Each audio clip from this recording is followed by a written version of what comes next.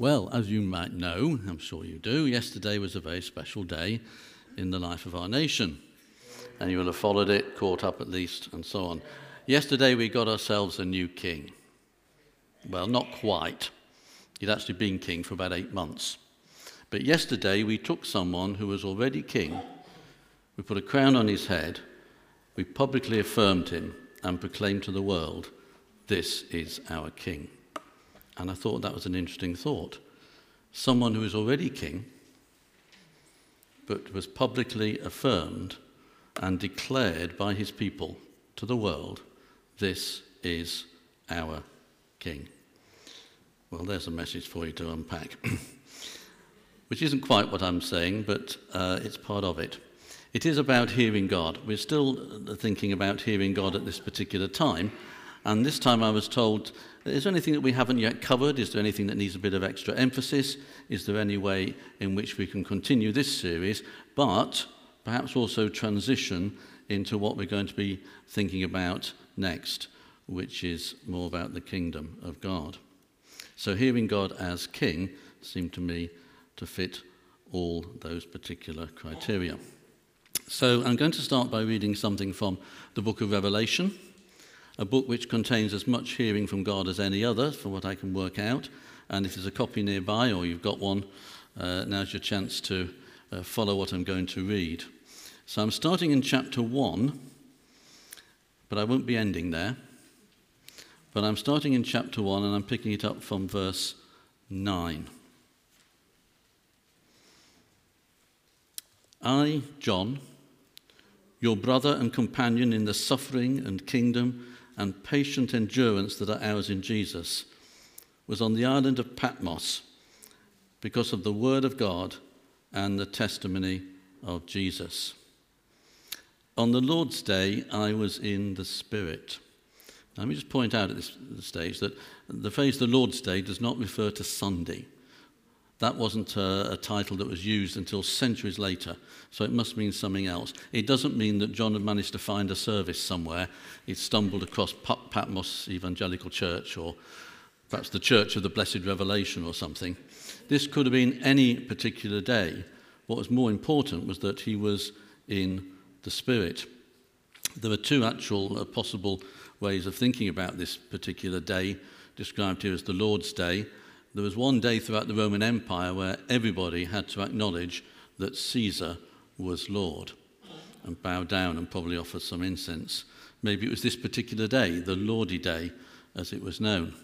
Or it could be that it's referring to the day of the Lord, which is the way the Bible describes what happens towards the end, and John was going to get new visions about that day of the Lord through the Spirit. Well, when there's two good explanations, I tend to take them both. But the point is, he was in the Spirit. And I heard behind me a loud voice, like a trumpet, which said, write on a scroll what you see and send it to the 7 churches, to Ephesus, Smyrna, Pergamon, Thyatira, Sardis, Philadelphia, Laodicea. I turned round to see the voice that was speaking to me. That's an interesting phrase, isn't it? How do you see a voice? I think it means obviously he wanted to see who was speaking to him. See whose voice it was. So I turned round to see the voice that was speaking to me. And at that point he got an almighty shock. And this morning I'm going to tell you about 3 shocks that John had, and this is the first one. When he turned round to see the voice that was speaking. And when I turned, I saw 7 golden lampstands, and among the lampstands was someone like a son of man, dressed in a robe reaching down to his feet, and with a golden sash around his chest. The hair on his head was white like wool, as white as snow, and his eyes were like blazing fire. His feet were like bronze glowing in a furnace, and his voice was like the sound of rushing waters. In his right hand he held 7 stars, and coming out of his mouth was a sharp, double-edged sword. His face was like the sun, shining in all its brilliance. When I saw him, I fell at his feet as though dead. Then he placed his right hand on me and said, "Do not be afraid. I am the first and the last. I am the living one. I was dead. And now look, I'm alive forever and ever. And I hold the keys of death and Hades." This was someone that John hadn't seen for at least 50 years. It was quite a shock, unexpected, very sudden. I don't know what it's like when you come across someone you haven't seen for 50 years. Obviously, I don't have that experience yet. Some of you might. Well, let's say 40 years then. Is that fair? 30? Well, a long, long time. Suddenly you see someone that you didn't expect to see again. And you're busy trying to work out who they are, where you last met them. And in the meantime, of course, your voice keeps going. Your mouth gets ahead of your brain. It's great to see you. You haven't changed a bit. What, after 40 years? I mean, the hairline's receding, the waistline's increasing, there's lots more wrinkles, but you want to be polite. No, you haven't changed a bit. And you still can't work out who they are. So you keep going. So what have you been doing then? What, for the past 40 years? Well, you really want to know? And eventually you do work out who it is. And that's when you remember that the last time you saw them and said goodbye, you desperately hoped you'd never see them again. Well, all that to tell you that wasn't the case with John. John knew exactly who this was. No names are given, no details like that exchanged, but he knew that he was once more face to face with his Lord, his Saviour, and indeed, from this description, his King. Because this, the commentators say, is a bit like someone who is dressed like a judge or a king, or even a bit of priest there as well. It's all these things put together. And this was a mighty vision. The last time that John has seen Jesus, yes, he was in a resurrected body, and he was disappearing back into the heavenly places. But he'd never seen him like this before. And the only reaction that he could find was to fall at his feet as though dead. He certainly couldn't say, "You haven't changed a bit." He had changed a lot. Nor did he ask him what he'd been up to for 50 years or so. Oh, just ruling the universe, here and there. Well, actually, John was going to find out a bit more about that in due course. But at this point, that vision was such that he fell at his feet as though dead. Now, twice more in the book of Revelation, John does the same thing, and it's a mistake. He's told to get up immediately. It's an angel or a messenger of some kind that he has fallen down at the feet of, and that wasn't right. But here, it was exactly the right thing to do. And I don't know how long he stays there, but he doesn't dare get up until eventually Jesus leans over and places his right hand on him and says, "You better get up, I've got a lot for you to do. You're going to do a lot of writing in the next few hours. It isn't going to be easy. You're going to have to write very quickly. You've got to get every word absolutely right. But what I'm going to say to you is so important that this needs to be written down. So do get up." And then comes the second shock. Because the first thing he has to write about are 7 churches. 7 churches he knew very well. He was probably the overseer of this little group of churches in Asia Minor. "So what have you been doing, Jesus, in the past few years?" "Well, I've been looking around your churches. In fact, I've been looking after them in your absence," because remember John was at Patmos because of the persecution. "But actually I've been there all along. And you didn't always notice, but I was there. And I've got a few things to tell you about them. Because not everything I've seen I quite like. But I'll tell you the good things as well as the bad things, but I want you to tell them what their king thinks about them." And so John gets another shock because Jesus is about to start and talk about these churches that he's been keeping an eye on. And he says good things and he says bad things. So we want to hear from Jesus, do we? We want to be hearing from God. Do we want to hear from God like this? Do we want to hear from Jesus when he says, I know your deeds? I know what you're like? Do we want to hear him say, I have this against you? Because that's partly what hearing God is about. It isn't always just the nice things. There are some good as well as some bad. But if we really want to hear from God as our King, we may well find that he wants to tell us things that otherwise we might not want to hear. Every one of these letters says, whoever has ears, let him hear what the Spirit says to the churches. But what the Spirit says is what Jesus will say. And I'm going to explain a bit later that it's also what the Father will be saying as well. What we need is a big vision of Jesus. This book of Revelation is about voices and visions, about the two things together. I turned and I saw the voice. We've done a lot of listening to God. Perhaps it's time to do some looking. We've done a lot of hearing. Perhaps we should do a lot more seeing.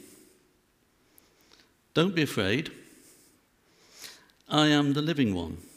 I was dead. And now look at me. I'm alive forever and ever. Now look at me. Because I've got a lot more that I want to say, a lot more that I want to share. That was the second shock when he found what Jesus had to say about the churches. And we're going to skip past the details of that, and I'm going to turn now to chapter 4 for John's third shock. After this I looked, and there before me was a door standing open in heaven. And the voice I had first heard speaking to me like a trumpet, that's the same voice. This is still Jesus talking. But there before him now was a door standing open in heaven. He's now in the Spirit. He's looking at something completely different. And that voice said, "Come up here, and I will show you what must take place after this." At once I was in the Spirit, and there before me was a throne in heaven with someone sitting on it. And the one who sat there had the appearance of jasper and ruby, a rainbow that shone like an emerald encircling the throne. Surrounding the throne were 24 other thrones, and seated on them were 24 elders. They were dressed in white and had crowns of gold on their heads. From the throne came flashes of lightning, rumbles, and peals of thunder. In front of the throne, 7 lamps were blazing. These are the 7 spirits, or perhaps better, 7-fold Spirit of God. Also in front of the throne, there was what looked like a sea of glass, clear as crystal. In the center, around the throne, were 4 living creatures, and they were covered with eyes in front and behind. The first living creature was like a lion. The second was like an ox. The third had a face like a man, and the fourth was like a flying eagle. Each of the 4 living creatures had 6 wings and was covered with eyes all round, even under its wings. Day and night they never stopped saying, "Holy, holy, holy is the Lord God Almighty, who was and is to come." Whenever the living creatures give glory, honor, and thanks to him who sits on the throne and who lives forever and ever, the 24 elders fall down before him who sits on the throne and worship him who lives forever and ever. They lay their crowns before the throne and say, "You are worthy, our Lord and God, to receive glory and honor and power, for you created all things, and by your will they were created and have their being." It was very unusual for someone in a piece of literature like this to actually be invited up into the throne room of heaven. He's now an onlooker, but with visionary access, a scene so remarkable that John is going to struggle from this point onwards to really depict it in words. And pictures can't really do it justice, but I've got some anyway, because just to give your eyes something to focus on. And if we've got them ready, can we have some pictures? This is just artist's impression of what it might have been like. And it's just really to see how difficult it would be to predict. You just keep rolling them and we'll just see lots of different attempts to portray what I've just read. Poor old John, having to try and put all this down and give us some impression of what it was like. Well, you can draw your own. Well, you can try. But I think those words are quite enough. But there's an interesting question that comes out of this. Thank you, Josh. At once I was in the Spirit, and there before me was a throne in heaven with someone sitting on it. I wonder who that was. Who was sitting on the throne? Again, it's not someone that's named.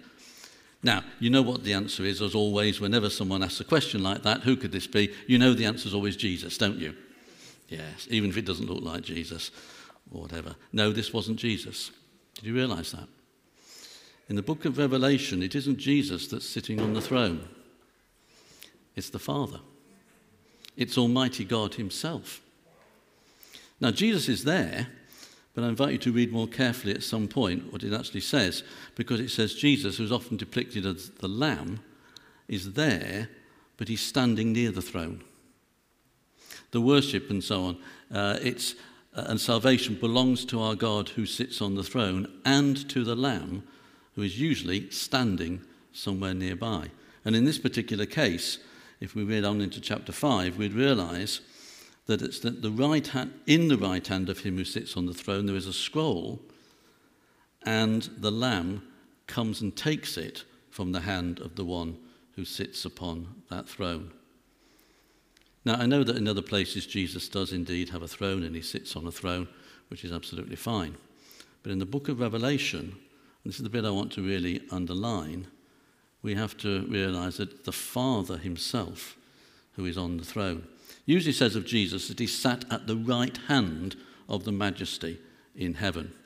And of course, yesterday we had two thrones, didn't we? There's two people that actually were being crowned on that same day. So yes, Jesus is there, and of course he is enthroned in one sense. But I want to really point out, and I'm not trying to be pedantic, although I love being pedantic, but not this time. But I want to say this, let's not forget that this is the Father who is on the throne of heaven. And if you want to hear God, you've got to hear from the King of heaven himself. Oh yes, you can say, the Spirit told me, or Jesus told me, the Lord said, but the whole thing has to be completely from the whole Trinity. You can't hear from one without the other. So if you're saying, yes, I've heard something from God, you're actually saying you've heard from the one who sits on the throne of heaven. Wow. How do you feel about that? Thrilled? Or is it very awesome? Is it full of great responsibility? This is not something trivial. And I think the more we want to hear from God, the more we ought to look and see who exactly is on the throne. We need a bigger vision of the throne room of heaven and who is on it. And you don't get that unless you've had a bigger vision of Jesus and you've fallen at his feet as though dead and waited for him to say, now get up, because I want to show you something.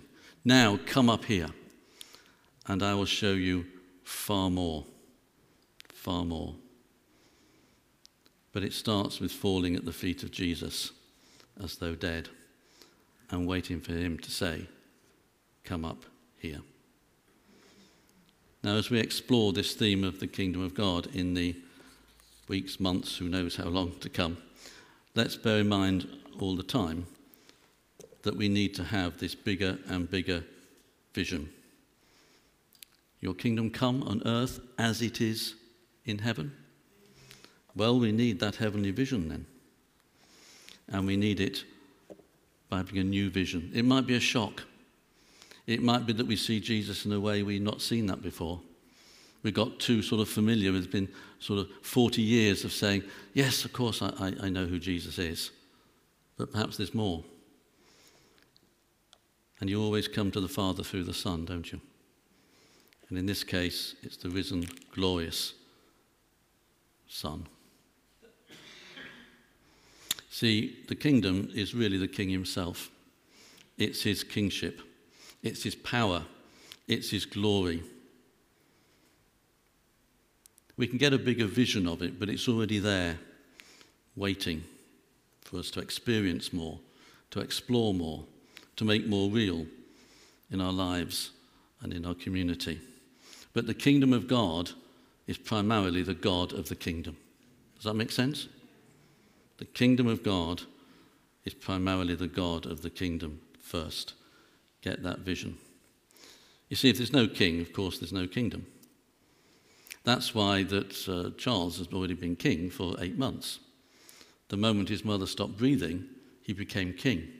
Otherwise, we would no longer be in a united kingdom. We can't put the United Kingdom on hold for 8 months until we crown someone. So someone has to accede to the throne straight away. But of course, a king sitting on a throne all by himself with no one else there doesn't really constitute much of a kingdom either. Just imagine. That wouldn't have worked. So there needs to be both a king and people who give their allegiance to the king. That was an interesting part of yesterday, wasn't it? The Archbishop of Canterbury and even William, his son, declared their allegiance to our new king. So there needs to be both these aspects, a king and people in submission to him. And when people are ruled by someone whose will is law, then that's when the kingdom happens. Now, of course, in our case, it's not in that sense a real kingdom. We've got someone reigning who doesn't rule. There are very few occasions when our monarch can exercise his own authority. He doesn't really make laws or dictate how we should live.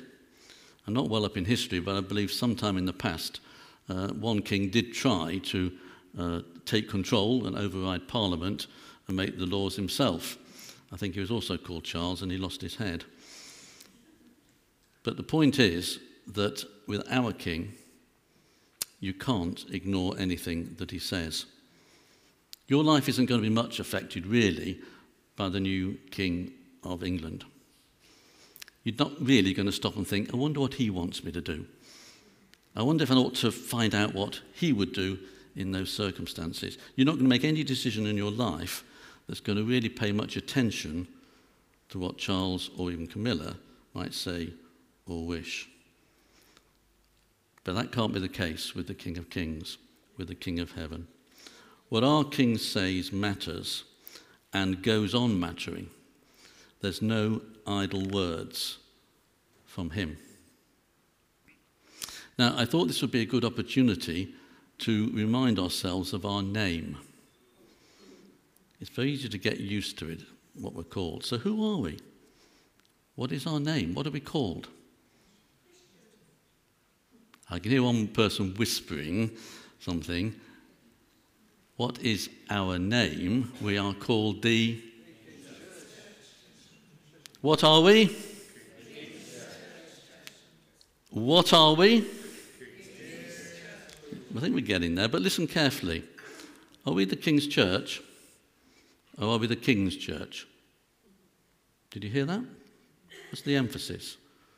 Are we the King's Church, or are we the King's Church? You got it? Where's our emphasis? To be a church, or is it the King's Church? What's the most important thing? God is looking for a people whose orientation is towards the kingdom and the king rather than their church, fellowship, denomination, or anything else. What do we seek first? Exactly. And if that's our name, then that's something we're going to have to keep reminding ourselves about and live up to it. And if we're putting it on the front of a building, which in fact we already have, I notice as we walk in, if we're going to call ourselves the King's Church and put it out there for everyone to see, we better make sure we really are the King's Church and not just the King's Church or anything else. It's important. Also, I noticed we've got an apostrophe. Now, I'm not big on the history of that apostrophe, I must admit, but I'm really glad it's there because it says who we belong to. We are the King's church. Perhaps God has been waiting for us to think of it that way. Perhaps we always have. But let's live up to that name, that we want to be the King's church. Now, I say we need this vision. That's really what I'm here to tell you about today. I've tried to give you that vision from Scripture, but we need it ourselves, really. This bigger vision of Jesus, this bigger desire to fall at his feet until he opens up heaven and says, now look, and I'll tell you things that you never dreamt of before. It's going to take us in new directions, perhaps, but I'll tell you this, no amount of brilliant teaching that we put together, no amount of great sermons that we do can ever compensate for having a vision like that. Without a vision like that, however good the teaching, it can fall flat. But with a vision like that, who knows? Who knows what we will see? Who knows what we might become? It might end up taking us into parts of Scripture that we haven't gone into before. We might get lots of shocks. I just want to say again, we need an open Bible. Yeah? An open Bible that we all read and we want to learn more from. So hearing God, yes, let's keep on hearing God, but let's start to see. Let's start to look. Let's start to look and see the voice that's been speaking to us and see what else he has to show us. So yesterday, our nation took someone who was already king, publicly affirmed him and declared him to the world, acknowledged him, whether he's worthy or not. But we have someone who is worthy. We too need to take the king who already is and make him more fully ours and declare him to the world. This is our king. He can be your king too. And one day there will be a coronation in front of the whole of creation. But we can get ahead a little bit. We can get ahead. Maybe in the life of the nation we're still living in the afterglow of what happened yesterday, and we will do for a few more days. But sooner or later people will go back to their lives as though it hadn't really happened, because does it really matter that much? As long as he's there, we'll cheer at the right times, but we're not going to really listen to him or do what he says. But you can't do that with the King of Kings. So let's remember our name. Let's seek to get a bigger vision, starting with who Jesus is. Perhaps a Jesus you haven't really met in that way before. And I'm not, putting down any previous experiences or whatever. But a bigger vision of Jesus can lead to a bigger vision of the kingdom of heaven and who is there on the throne. I've got to stop at some point because the clock doesn't, but I'm not sure that this is really finished. I trust this will perhaps keep coming back in the weeks to come. But I thought I would read a bit more, because if nothing else I've said has been worth much, then at least what I've read has been. And I don't know whether the musicians want to come and we start playing something to help us consolidate what God has been saying, but I'll read a little bit more while that happens. I saw heaven standing open, and there before me was a white horse, whose rider is called Faithful and True. With justice he judges and wages war. His eyes are like blazing fire, and on his head are many crowns. He has a name written on him that no one knows but he himself. He's dressed in a robe dipped in blood, and his name is the Word of God. The armies of heaven were following him, riding on white horses and dressed in fine linen, white and clean.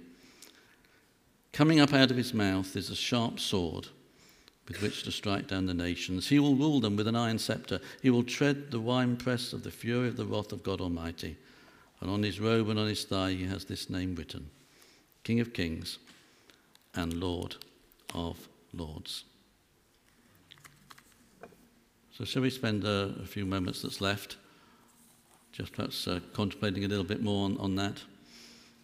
If you feel you need to fall down at his feet as though dead, well, do something to make that seem real for you. But he will eventually touch you. He will bend down. He won't leave you there forever. And you'll say, I've got something for you to do. And I want you to start with a big vision of the Father on the throne, with heaven coming down to earth through the reign and rule of Almighty God.